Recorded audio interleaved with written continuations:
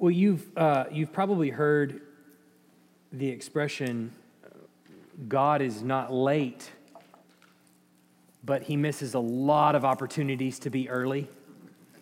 There's probably been times in your life where you've experienced those kinds of things when perhaps money is running out and you're thinking, how is this going to make it to the end of the month maybe? And you pray and you pray and you pray, and boy, nothing seems to be happening on the 25th, and the 26th, no movement, and the 27th, just still nothing. And it's not until maybe the 30th or the 31st you see that there's some sort of provision there that you were not counting on or anticipating. And or maybe, I'm sure if we went around the room, there's probably myriad stories that you could tell about the ways God has been faithful to you and proven his faithfulness to you. But he didn't do it early, or he didn't do it on your timetable. He did it on his own. But then there's that time in the middle when you're anticipating, or you're praying, you're hoping that God will step up and answer a prayer for you that you desperately need answered. And there's that moment of testing in the middle where you feel as though you're being stretched super thin. I remember that toy we had as a kid that was called Stretch Armstrong, and you could take his arms, and it seems like you could go all the way, to the wall. And it's like you feel like Stretch Armstrong. You're being stretched as thin as you possibly can to the point where you think you're going to break. And the question then is, what do you do during those times? Do you actually break? Do you falter? Do you give in to sin and temptation? Do you seek answers to your prayers by your own means, or do you persevere through that time of testing and trust the Lord entirely that he's going to provide? We've been looking at, through the book of 1 Samuel, as God is establishing the kingdom. First, there was Samuel, who was the judge and prophet, really, to the nation, and he was going around and he was judging the people, and he was leading them righteously, and he was speaking on behalf of God. God spoke to him in a unique way that he hadn't in a number of years, and the people rejected Samuel's leadership, really his succession plan. They rejected that altogether and demanded a king. And so we saw this whole sinful pattern of Israel as they demanded a king, and he gave them Saul. So we saw Israel's own impatience as they wait on the Lord. It seems like they can't do it. Well, interestingly enough, the person that God gave to Israel kind of struggles in the same way, to be honest with you. He's a little bit brash. He makes crazy decisions sometimes, but most of them are a result of impatience, of knowing that this is what the Lord has told me to do, and yet I don't want to wait. So what we saw last time was that Saul had gone against the Ammonites, and he had defeated the Ammonites for his first military victory. Nahash, the king of the Ammonites, was invading his old home territory, or home territory of his ancestors, and Saul mounted an army and went after them and won. And wow, what a celebration that was. We've finally won a victory underneath our brand new king. And Samuel had told him earlier on when he anointed him that there was going to be a way in which the Lord tested him. First, he was going to see three things on his way back through, but then he was eventually going to make his way to Gilgal. And when he made his way to Gilgal, the important thing that he needed to know was, you need to wait for me there for 7 days. And so Saul went back after he was anointed. He did all this. He won his victory with Ammon. He came back to Gilgal for the first time, and there everybody was. Samuel was there, and everybody was there. And Samuel used this opportunity to just remind the children of Israel how sinful they were in being impatient and wanting Saul as their king. And let's just all confess that. Let's renew the covenant. Let's start over right here. And so the people are happy to do that. And Saul then decides afterwards, look, I'm going to begin my first offensive campaign. And so he goes after, the people in the territory at the time, which were causing them a lot of trouble. Do you remember who these were? These are the famous Philistines. Naturally, your thought is, okay, it's great if we can defend our territory. But now we've kind of got everybody on the same page. Everybody's here, renewing the covenant. Everybody's happy. Everybody's celebrating. We've repented of sin. It's a fresh start. We're ready to go. What's the first thing you're going to do? Well, there's this thorn in our side, the Philistines. And I'm sick of them. And we're going to drive them out. In fact, they were told to do this from the very beginning. The Philistines are a result of their disobedience to begin with. And so Saul mounts up the army and they begin their first offensive campaign going after the Philistines. But there's a problem. See, the Philistines are an interesting lot because there's no central authority or king over the Philistines. To our knowledge, there never was. There was a lot of just city-state, little kings over individual cities. They always kind of remained separate entities with these little kind of blocks of people in these various cities. But they were never brought together and really unified until it came to war. And for some reason, they were able to stick really well together. And so Saul and Jonathan, his son, and the armies, they pick out a little outpost of Philistines that are situated nearby, and they think, all right, this is our time, guys. We're going to take them down. And they do. They kill them. There's a great celebration. Saul ends up at Gilgal afterwards because he hears that the Philistines heard of the battle that they picked up here in the land of Israel, and the Philistines all the way in their country, in Gaza and Gath and Ashkelon and Ashdod and Ekron, they heard about this battle, and they're going to mount up together, unified. They're going to come after the Israelites and put them to death. And Saul and his men hear this. We're going to find out why they were so scared today, but they pull back from the land and they find themselves at Gilgal again. And he remembers that Samuel had told him, when you find yourself at Gilgal, wait for 7 days before I come to you. And so Saul waits there for a little while. He's waiting. After a couple of days, this is the part where he starts to become Stretch Armstrong. The Lord's stretching him out, right? He's not going to come on the 6th day. Just to warn you, it's not going to happen. In fact, the 7th day, he's going to make you wait a long time on the 7th day too to see what you do. And so Saul's being stretched out like Stretch Armstrong, and it's the 7th day, and Samuel is not there. And all of his people around him are starting to leave because they realize the Philistines are coming, and they're mad. And so we got to get out of here. So a lot of them are leaving, and Saul thinks, well, what can I do? I guess I'm going to have to do this sacrifice because Samuel's not coming. So instead of waiting on Samuel, he does the sacrifice. And Samuel finally arrives late in the evening in the 11th hour and says, what have you done? Don't you remember what the Lord told you to wait on me? But because you did not wait on me, the kingdom is going to be torn away from you. Well, it turns out Saul was on a short leash. That is the definition of a short leash right there. But Saul didn't wait on him.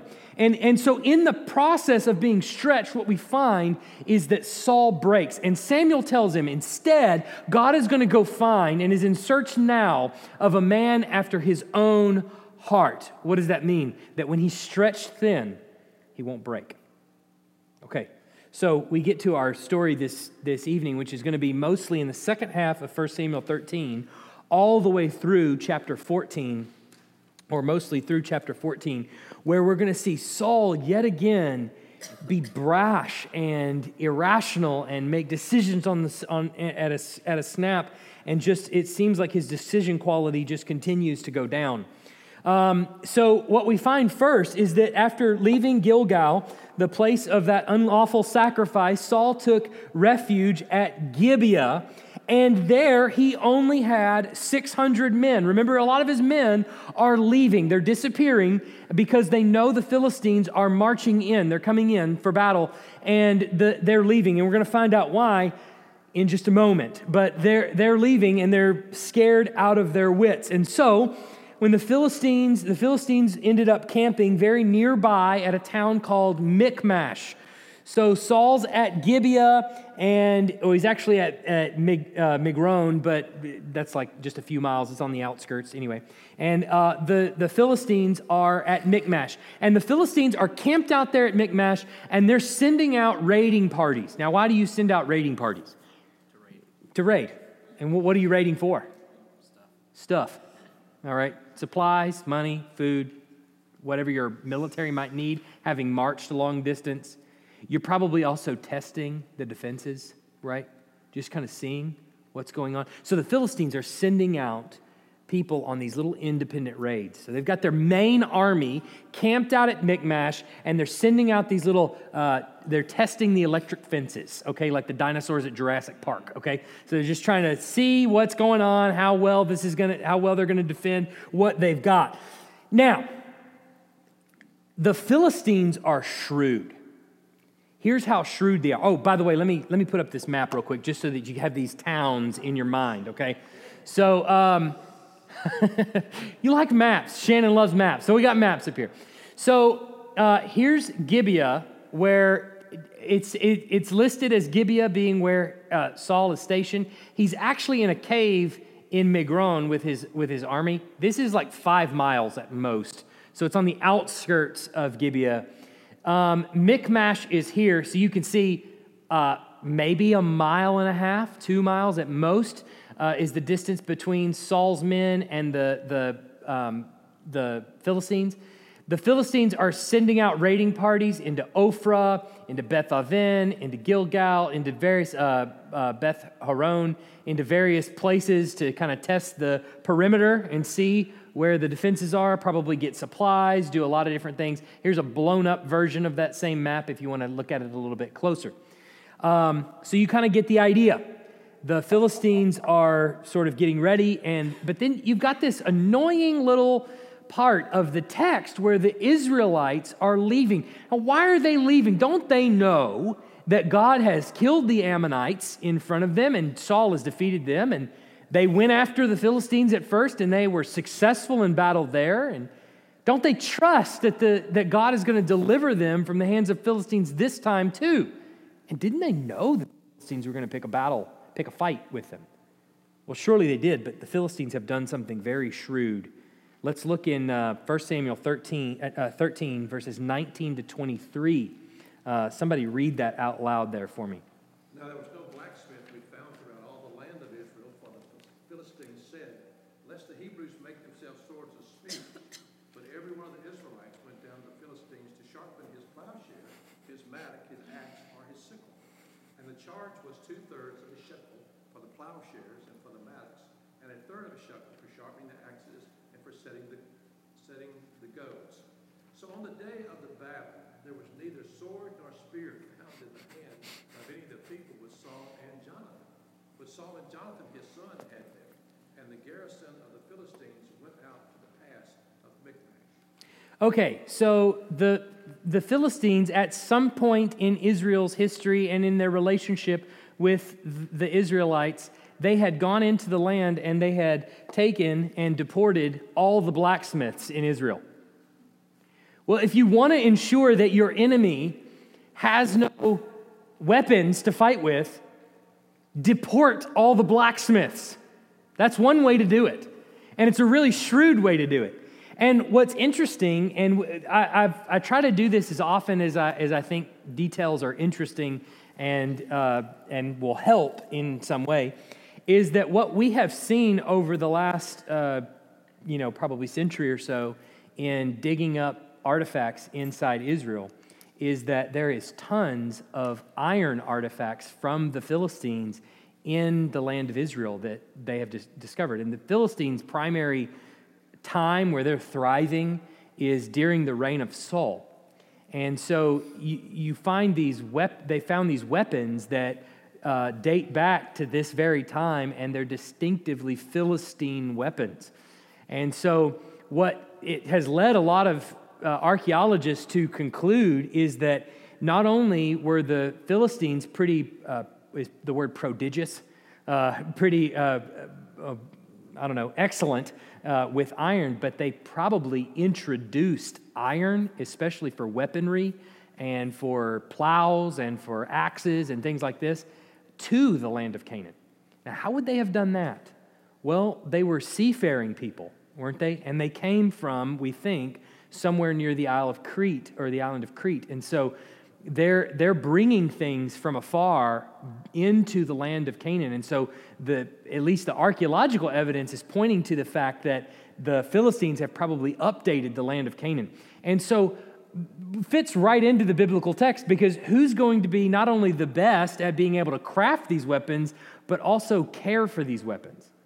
They are. Who's going to be the ones that know how to sharpen them and do all these kinds of things? So they set up this situation where all the blacksmiths belong to them, and they've sort of deported and ensured that the Israelites have no blacksmiths. And so if you want your axe sharpened or you want your sword sharpened, you're going to have to go down to the Philistine down the road to get him to sharpen it. And not only that, we also find that they're charging them exorbitant rates to even do it. So it's not worth your time to actually even own an iron sword. The Philistines have the market cornered as far as that goes. So here's some, just a couple of pictures, because I think these are fascinating. This is a Philistine dagger with, this is cool, I think this is cool, maybe you don't, but iron blade and an ivory handle. It's beautiful. I mean, look at that. That's awesome. Here's a couple more that are Philistine daggers and things like that made of iron. Pretty neat. Yeah, it's blood. It's blood. It's, it was actually, that was Goliath's dagger. I don't know if you know that or not. That was his dagger. David took it from him and cut off his head with it. Right there after he hit him with a rock. Yeah, I will sell that to you. And I have a bridge, too, if you're curious. I've got one in Arizona. It's oceanfront property, overlooks it's beautiful. So you can see why the people of Israel are leaving. The Philistines are coming, and we're going to have to fight them with our hands. The only people that actually have one is Saul and his son Jonathan. And we're not told why. That's a good question. We're not told why. We're not told if the Philistines were like, okay, well, you're the king and you're the king's son here, fine, you can have a sword. Or if they kind of subversively managed to procure themselves some iron weaponry. We're not told. But I'm sure the Israelites had weapons that they were probably used to. Some sort of wooden weapons or things like that they've probably used before. But other than that, they're fighting them by hand. And so you can see why only 600 men are standing around Saul at this point, because, sorry, Saul, it's for the birds, man. I'm not dying. I got kids to feed, And so they leave. They're disappearing. And Saul, once again, is panicking. But this time his panic doesn't lead him to sacrifice. This time his panic leads him to not do anything. Well, that's also a sin, especially in this case, because here God has told him, I'm going to drive him out. Samuel has reminded him, God's the one that wins the battle, not you. Well, now he's stretching him pretty far. The military's coming, his men are leaving. He's only got 600 left, and he has no weapons to fight with. What's he going to do? Well, it turns out nothing. He sits and waits. So what happens? Jonathan slips away unnoticed, leaves the company of people, doesn't tell his dad. And why doesn't he tell his dad? Probably because his dad would say no. So, like a good son, disobeys his father completely, just doesn't tell him. I'd rather ask for forgiveness than permission, is Jonathan's logic, most likely. And so he takes off. He goes to meet these Philistines at Michmash. Slips away under the cloak of, well, I don't know if it was under darkness, but he slips away nonetheless, and he takes with him his armor bearer, and he says, look, there's an outpost of Philistines there at Michmash. It's not obviously where the massive amount of the army is, but there's at least a little outpost of 20 men up there, these uncircumcised Philistines. Let's go up there and let's climb up on this mountain and let's just kill these guys. And his armor bearer, which if you're an armor bearer for the king, we're going to see David be an armor bearer for Saul in a few chapters, but if you're an armor bearer for the king, you've got to be really courageous. Because you're not really doing the fighting, you're kind of banking on the king to do a lot of the protecting. You're just carrying his weapons for him. All right, so all of those weapons belong to him. So the armor bearer is like, look, we're of one heart. You do whatever you want to do, and I'm right there behind you. So he and his armor bearer come up there on the hill, and the Philistines are like, hey, guys, how you doing? And they're like, hey, how's it going? And then they just murder them right there on top of the hill. Now, the interesting thing happens. Well, we'll talk about this in just a second. There is a reference. Let's actually read. Let me see. Well, I lost where it is now. 1 Samuel 14, 1-2, then 6, then 13-15, right here to kind of get a feel of the story. One day, Jonathan, the son of Saul, said to the young man who carried his armor, come, let us go over to the Philistine garrison on the other side. But he did not tell his father. Saul was staying on the outskirts of Gibeah in the pomegranate cave at Migron. The people who were with him were about 600 men. Now, just pause right there so you know that the idea of pomegranates are all over that place, all over that area, but that's a kind of a posh way to live, being around pomegranate fruit. That's the Feast of Kings. So the undertones of this text is sort of setting the precedent that Saul is like not just reserved about going into the battle, but kind of going, you know what? Life is pretty good right here. Let's just sit right here. I'd rather do this than anything else. And it seems like there's a little bit of a delay going on there because he's got 600 men. Okay, so he says, Jonathan said to the young man who carried his armor, come, let us go over to the garrison of these uncircumcised. It may be that the Lord will work for us, for nothing can hinder the Lord from saving by many or by few. Then Jonathan climbed up on his hands and feet, and his armor bearer after him, and they fell before Jonathan, and his armor bearer killed them after him. And that first strike, which Jonathan and his armor bearer made, killed about 20 men within, as it were, half a furrow's length of an acre of land. Well, you all know how long that is. And there was a panic in the camp, in the field, and among all the people. The garrison and even the raiders trembled. The earth quaked, and it became a very great panic. Now look at 1 Samuel 4:21. So let me back up here. There is a reference coming up, and I don't know why I didn't include the passage that actually has the reference in it. Does anybody have 1 Samuel 4:13 pulled up in your Bibles? Go ahead and pull that up if you can, Blake, and we'll get to it in a second. Should be 14. Should be right there after 15 or so. There's a mention of a priest in Ahijah in. Is it verse 3? Will you read it out loud? Oh, sure. It has some names in there. Go ahead. And say that. Ichabod. Well, no. Yeah, no. Oh, Ahijah. Yeah, Ahijah, the son of Ichabod's brother. Hush.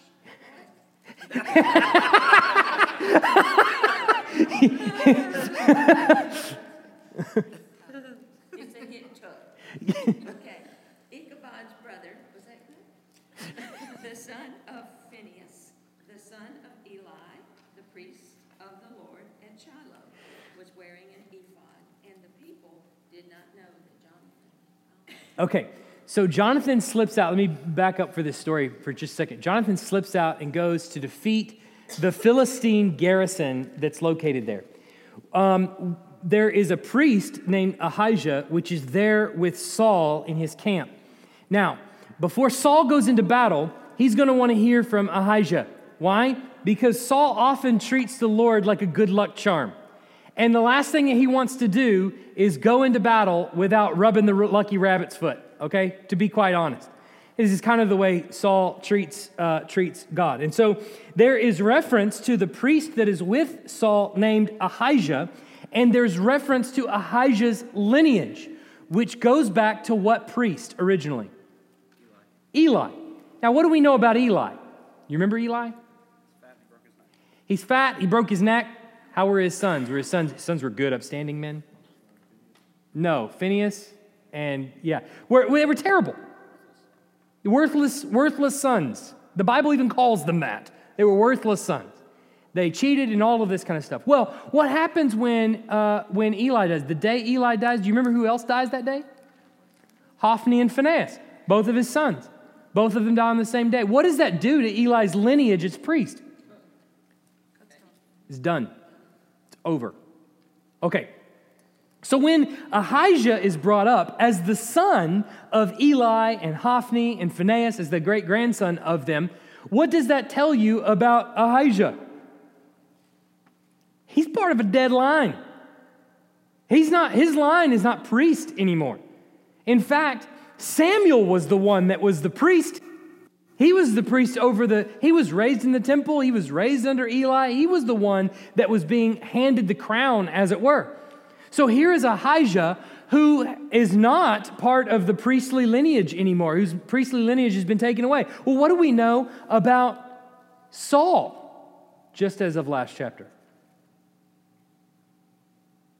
What about his kingship? It's been taken away. God's looking for a man after his own heart. See ya, you're done. So here you've got two people on a hill who are waiting on the Lord, and all of their glory has been taken away. Well, then we get this name Ichabod coming up, whose name means, we see in 1 Samuel 4:21, no glory. So you have this sort of play on words happening here in the passage to signify that what's happening with these two men as they're standing on top of the hill waiting on, I don't know, the Philistines to die of a heart attack or something, while the son, Jonathan, is trusting the Lord completely. He's going to kill these men for us. Let's just walk up there and see what happens. And what happens? Well, he goes up on the hill, and sure enough, he's able to kill them all. But then not only that, there's the blow of the 20 on top of the hill, but then there's this massive earthquake and all of this panic amongst the Philistines. Now, have you ever been in an earthquake? Anybody ever been in an earthquake? Y'all from California. Surely you've been in an earthquake or two, right? Give me a scale on a scale of 1 to terrifying. How does it feel to be in an earthquake? It's very scary, and it lasts a long time, that scary feeling. Yeah. Every time a truck goes by, you think it's happening again. Yeah. It's scary. It's terrifying. And you don't know if it's going to be bigger, or if what you were feeling was really huge miles away, or what. Yeah. There's the feeling, one, of being in a building and it all shaking. That's one thing. Being outside even. I've heard people, I've never been in one that quite this bad, but I've heard people talking about literally being able to see on the horizon, like the rattle. And the dust from the mountains, too. So you can imagine, in conjunction with one man or two, as it were, with his armor bearer, coming up on a hill and killing all your men or fighting all your men, and then all of a sudden, God causing an earthquake where the entire earth rumbles. Now, you might think God is out to get us. Or you might think, if one man is able to kill 20 men, you hear that rumble? That must be the rest of the army in the distance. I don't know what they thought, but it throws the Philistines into a panic. So much so that they begin killing each other because they're so confused. Now, you think to yourself, what on earth would possess you to begin killing each other? Well, in the scriptures, frequently, the spirit of confusion is something brought about by God himself. It's not simply that you would just rationally think, the earth is quaking, kill the person standing next to me. It's not quite like that. But that the spirit of confusion is given to the group, so much so that they are terrified. They can't make heads or tails from anything and begin slaying each other, the person standing next to them. And so, what do we find? Let's look in 1 Samuel 14, 16 to 17. Let's read that. And the watchmen of Saul in Gibeah of Benjamin looked, and behold, the multitude was dispersing here and there. Then Saul said to the people who were with him, count and see who has gone from us. And when they had counted, behold, Jonathan, his armor bearer, were not there. So Saul finally gets it together. Hey, I think something has happened to Jonathan. He's gone. But you know what? He's still not ready to go out to battle. They hear this commotion happening in the distance. Remember the map, they're not that far away from where all this is happening. He hears this commotion happening in the distance. Probably they can see people scattering left and right, and they're thinking, what is going on? Wait, quick, do a count. Is everyone accounted for? No, Jonathan and his armor bearer are gone. Well, what are they going to do? You see Philistines running in the distance, and you know that your son is out there, and he's the one that's the cause of it. What is your thought? The Philistines are running from him. What's your thought if you're a rational human being? Go fight. Now's the time. They're all running for you. Go fight.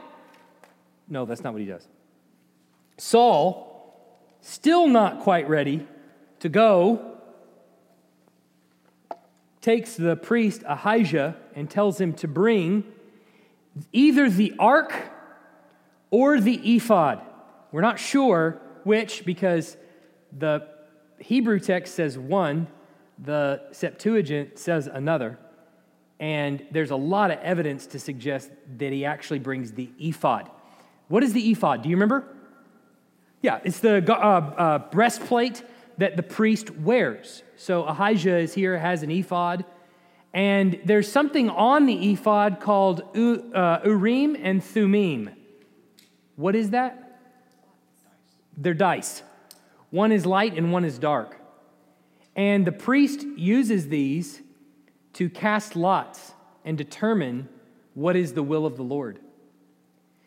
Probably what is happening here. Now, if it's the ark that he asks him to bring, then Saul's just wanting to rub a lucky rabbit's foot. Oh, but he can't touch it. But you know what I'm saying. Just to kind of have it near him so that there's sort of some magic that happens, I guess.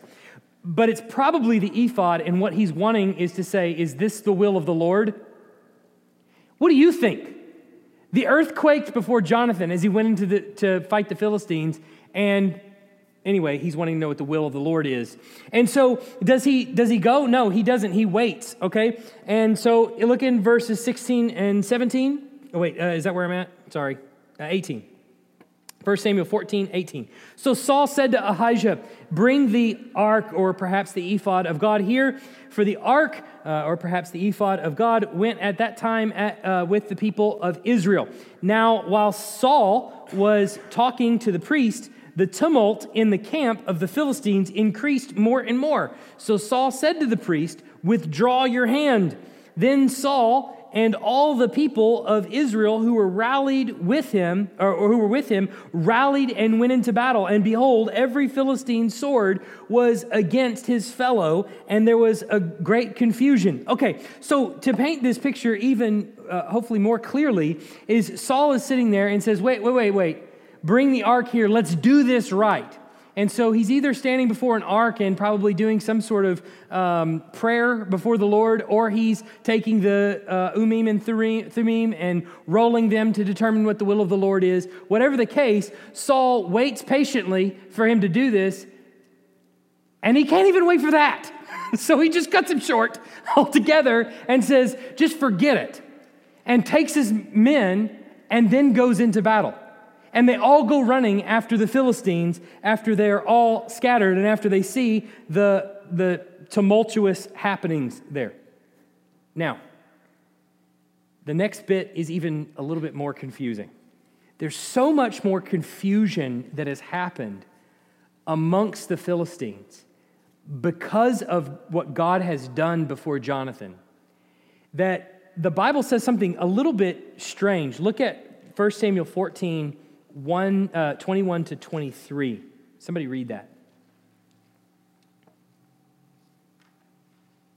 Now the Hebrews who had been with the Philistines before that time, and who had gone up with them into the camp, even they also turned to be with the Israelites who were with Saul and Jonathan.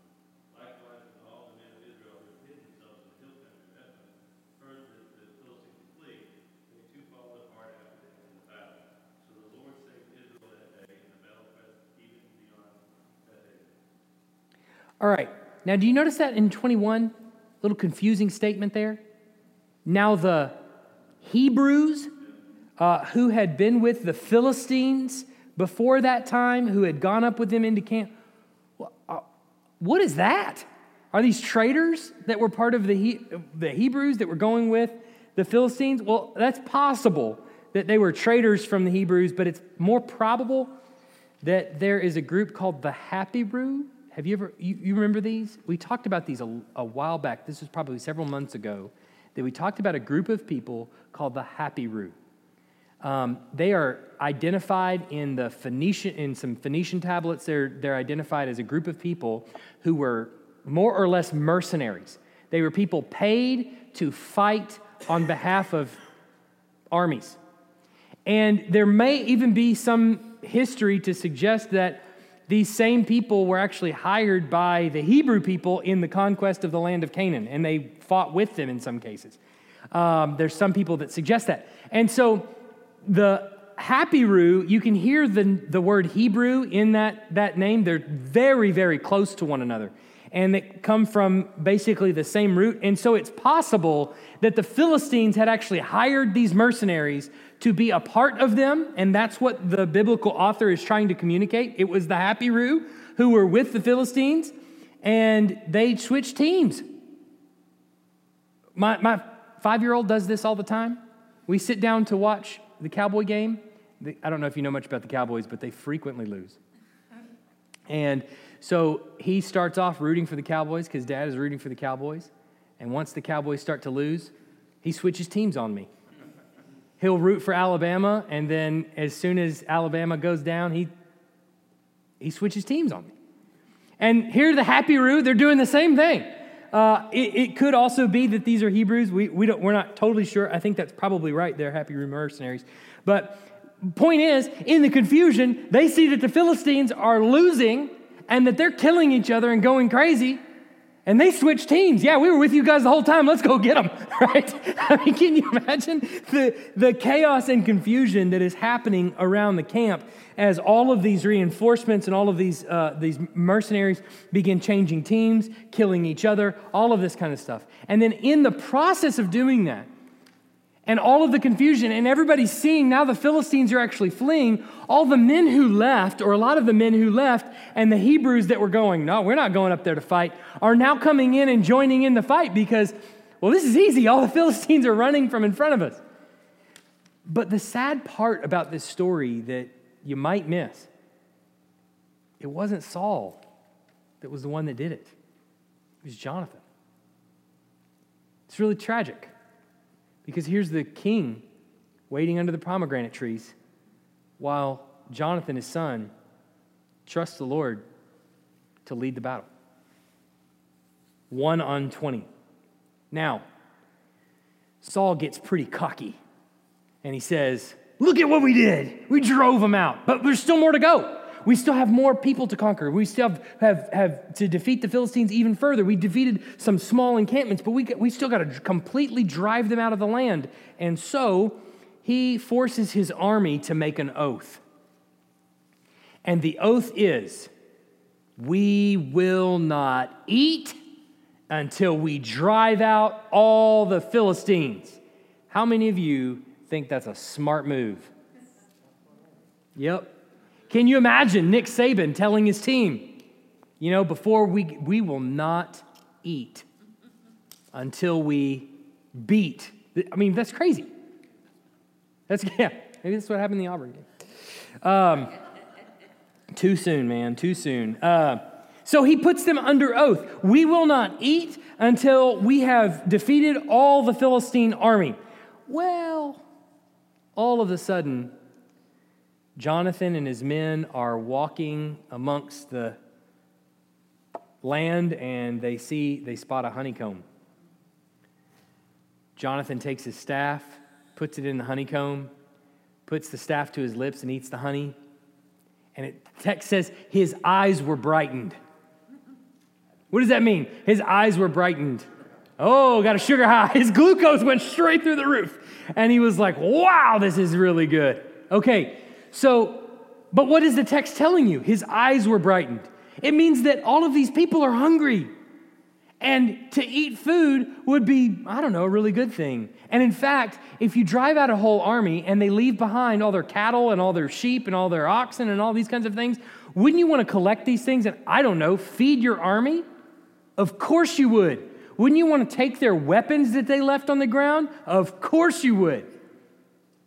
Did they? No, they didn't, because the king is an idiot, basically. And so Jonathan, there's two ways in which Israel completely breaks this. One, Jonathan eats honey, and he didn't know Saul had made this command. The other one is that some of the people started slaughtering animals, and they ate them without draining the blood. Now, why did they do that, do you think? Well, one, they're starving. And so I ain't got time to wait till the blood drains. I'm just going to eat this animal. The other, it seems like they're not cooking the animals. Now, why wouldn't you cook them if that was the case? Well, if the king had just made you take an oath, if you cook it over a fire, it smells like barbecue around here. I thought I told everybody not to eat. All right, so the point is, they slaughtered some animals. Jonathan ate honey, and obviously the eating of animals, first of all, they breached an oath that they made, but then the second is the eating of animals without draining the blood is a prohibition in Mosaic ritual law. So you can't do that. You have to drain the blood completely out. Jews to this day will eat all of their steaks well done. God bless them. But they do. So strict prohibition against Mosaic law. Now, put yourself in Saul's shoes for just a minute. God is your good luck charm. Okay? That's the way you think of God. It seems evident in the text. Your people, you get word that they have violated not only the oath that they've taken, but Mosaic law in eating animals without draining the blood. What do you think? Oh no, this is a bad omen. God is surely going to kill us. So he says, no, guys, no. Give me a rock, bring a rock, roll a rock up here, and let's do this right. If you're going to kill the animals, let's drain the blood. Let's make a sacrifice. So by all accounts, he builds an altar there out of rock, has his men do it, and they sacrifice to the Lord because, Lord, forgive us. That's not what we want to do. Now, after that scene, they want to go then and drive out the rest of the Philistines. And it's nightfall, which is an opportune time. You're hungry because you haven't eaten. And though some of your men snuck some food, but most of them haven't eaten. The Philistines have made their way away from you, and they're going to sleep. And they're putting people out probably to keep watch, but it's going to be a few people, and we can catch them by surprise under the cloak of darkness. And so it's an opportune time. Let's go. To which Ahijah says, wait. Maybe you want to seek the advice of the Lord first. And so he says, oh, yeah, you're right. What was I thinking? And so now they take the lots from the ephod and they cast lots they ask the Lord whether or not he will give them victory, and he doesn't answer.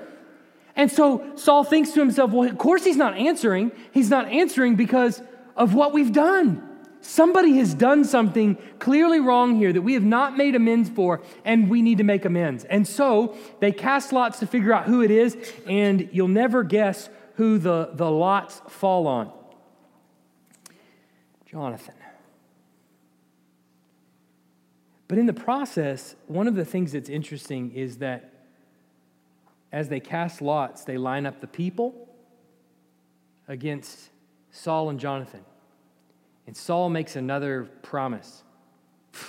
I don't care if the lot falls on my own son, Jonathan, I'll kill him. Well, now you've done it. So they line up the people, and then Saul and Jonathan. And he says, which one was it? Was it the people, or was it Saul or me or Jonathan? Cast lots. Falls on Saul and Jonathan. It's unfortunate. Cast lots again.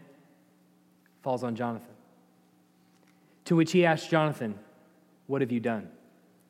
Jonathan's response is amazing because he tells him, I have eaten when you told me not to eat, so now it's time for me to die. Think about that for just a second. Let's put Saul up next to Jonathan.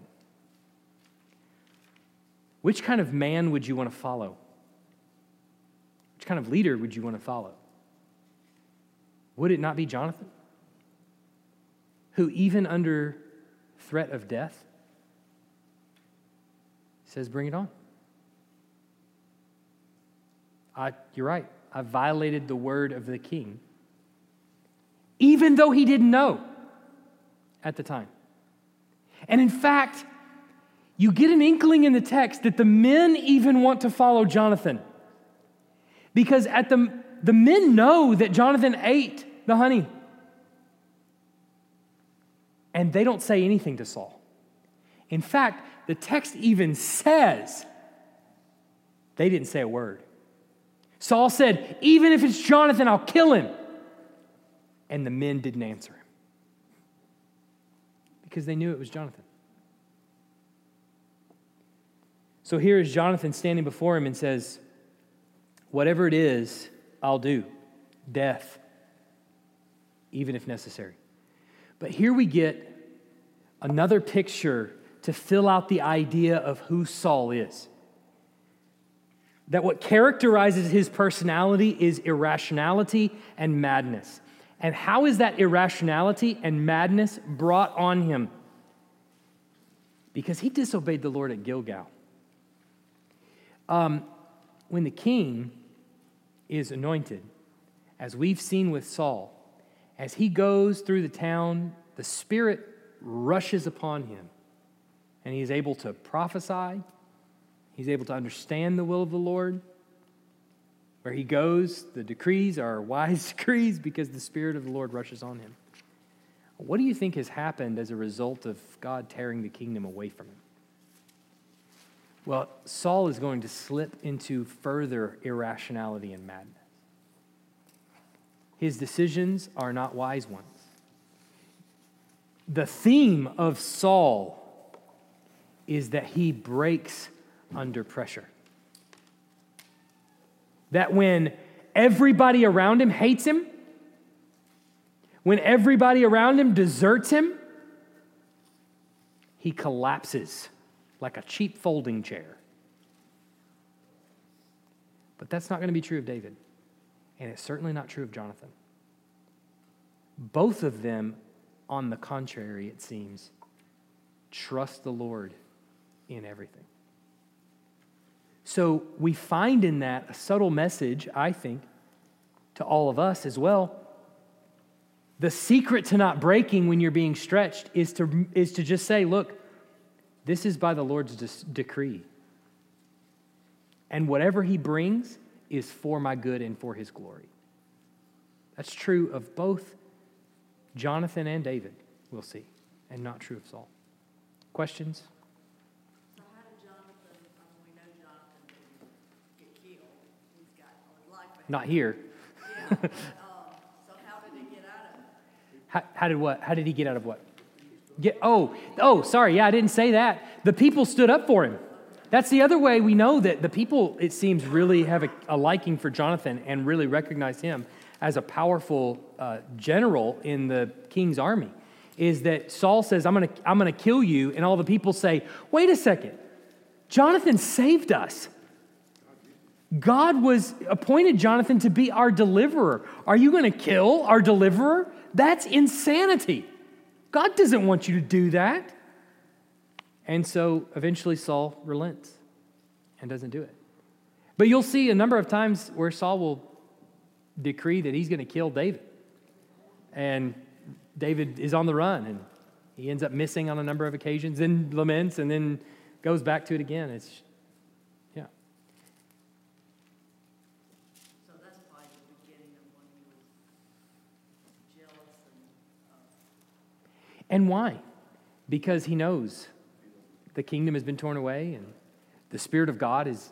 Look, when you see that in the text of the Spirit leaving an individual or saying, look, you've sinned and you're not repentant, and this is the kind of person you are, and it's being torn away from you, and things like that, they make irrational decisions. They make unwise decisions.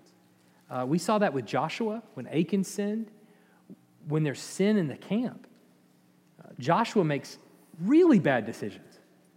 Decisions in invading Ai that he wouldn't have otherwise. Achan steals the idol in Jericho, And then they go to invade Ai, and he makes a terrible battle strategy. Why? Because there's a spirit of confusion in and amongst him. The Lord sort of withdraws his wisdom from him.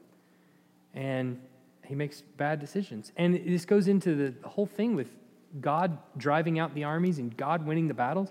God also provides the wisdom for a person to overcome, honestly, even their own fallenness to the point where they're able to actually make godly decisions. It's even true today of the Spirit's work in someone's heart to be saved. You know, the wisdom to be saved. To profess faith in Christ is a work of the Spirit. Go ahead. I'm a little confused with the reference. I didn't catch the reference to with Ichabod, and I lost track of Oh, yeah. Sue and I can understand why you would have. So Ahijah is of the lineage of Eli, who's a fallen priest. The priesthood transitions to Samuel. Ichabod is the name of, it's either Hophni or Phinehas' kid. Is it Phinehas? Phinehas' kid. His wife names the kid Ichabod, which means no glory. The author brings up Ahijah's lineage here. So what you realize of Ahijah, you wouldn't know who Ahijah was otherwise. You realize that Ahijah is of the lineage of a fallen priest and of the lineage of Ichabod, whose name means no glory. And so here you have two individuals who are sitting up here who are basically, the glory has been removed from them. One, the kingdom has been stripped away, and two, the priesthood has been taken away from his lineage. And they're both sitting up on the hill, trying to determine the will of the Lord when the Philistines are running from in front of them. Sorry, that was a little bit confusing. And it was because I totally missed putting in a verse in the worksheet. So, go ahead. The scary thing for me is that I identify so much with, it seems like I could understand some of how Saul thinks and Good. some of the way that he chooses to do things, because it seems like there's some idea of like a fear of the Lord, wanting to do the right thing. But the problem is when we look closer that it's not really rooted in a love of God and a knowledge of God, but it's more out of that superstition that you keep mentioning. So that I think, self-preservation. So I think And conventional wisdom even. right. Right, yeah. So I think it like drives me to like when I look at all this, I'm like, God, am I crazy? Like I need Sure. to understand who you really are. But I think Sure. it drives us to the Word and drives us to let me not just go to you in the crazy moments, in the chaos of Sure. life's tumults, and try to figure out what do you want me to do right now. But every day, let me be walking with you so closely that I know your voice and I know where you want me to go and what you want me to do. For the Christians, being steadily steeped in the Word of God so that you recognize wisdom from folly. That's all through the book of Proverbs. The book of Proverbs is begging you to do that, to enter the house of Lady Wisdom rather than Dame Folly. Absolutely. Other questions? But I do hope that you have a sense of the way you can relate to Saul in some of the decisions he makes. But I do think it is interesting as you watch how those things unravel. You end up going back to his central decisions and going, why did he do that? But when you really think about it, you're like, I've done that. I've made those kinds of decisions before. Yeah. It would be really nice to have some sacred lots on difficult choices. Yeah. Yeah. Honestly, I've never seen a pastor cast lots. No, you haven't. You see the disciples do it. The apostles do it. They're in the upper room, and they're trying to figure out which apostle they're going to appoint. What's that? Yeah. It's ephod. There's a friend of mine went to China and brought me back one time the Chinese version of casting lots, and it's a cylinder with a cap on it. You remove the cap, and inside it looks like really long toothpicks, and they all have actually like popsicle sticks, and they're all kind of super flat, and they have something written on them, and you shake them like this, and the one that comes out to be the longest, you pull it out, and that's your decision, as it were. There's lots of casting lots throughout the Bible, but what happens, this ceasing to cast lots seems to be right there where the Holy Spirit comes in. The Holy Spirit rushes upon them, and they make decisions. And do what? I said sorry, it's a new age, it's the Magic 8 Ball. Magic 8 Ball, yeah. Outlook hazy, ask again later. Yeah. Any other questions or comments? The whole blacksmith thing like blows my mind. I just can't imagine like having something. I need this sharpened. Let me go to my enemy. Like and not like registering like, oh, this could be really bad one day. We should maybe do something about this. Yeah. I don't know. Maybe that didn't go on long enough for them to be like, oh, this could be a problem. We should do something. Yeah. I know, Yeah. sounded funny. Well, if they're introducing iron, what did they have before that? Bronze or copper or stoneworks? Yeah, it would have been some sort of. I'm trying to think what came before the Bronze Age. Yeah, I don't know. Would have been the Iron Age, probably. Or the Iron Age. I think before that would have had to have been the Bronze Age. Yeah. So they may have had something. I mean, obviously they have the sickle and scythe and the mattock and whatnot. So. Yeah. Yeah. Yeah. It is an interesting thing when, and in fact, throughout history, by the way, that is typically the tyrannical dictatorship has controlled the arms of a society throughout history. I mean, I've always pictured in my mind when the Israelites were going in to drive out everybody out of the promised land. I assume they had weapons, I guess. I mean, They probably go did. in and have boxing matches. Yeah. No, they probably had some things, but you get into a fight. Okay, so let's say you got an entire army coming in with knives and swords, and against America, who has guns. Who's going to win? Well, the same would be true of ancient armory coming in against iron. So the Philistines had introduced, and by all accounts, had introduced a new form of weaponry into the land that was vastly superior to what they had. It's not long, by the way, if communities came together, it's not long before the inferior weaponry is thrown aside for the new.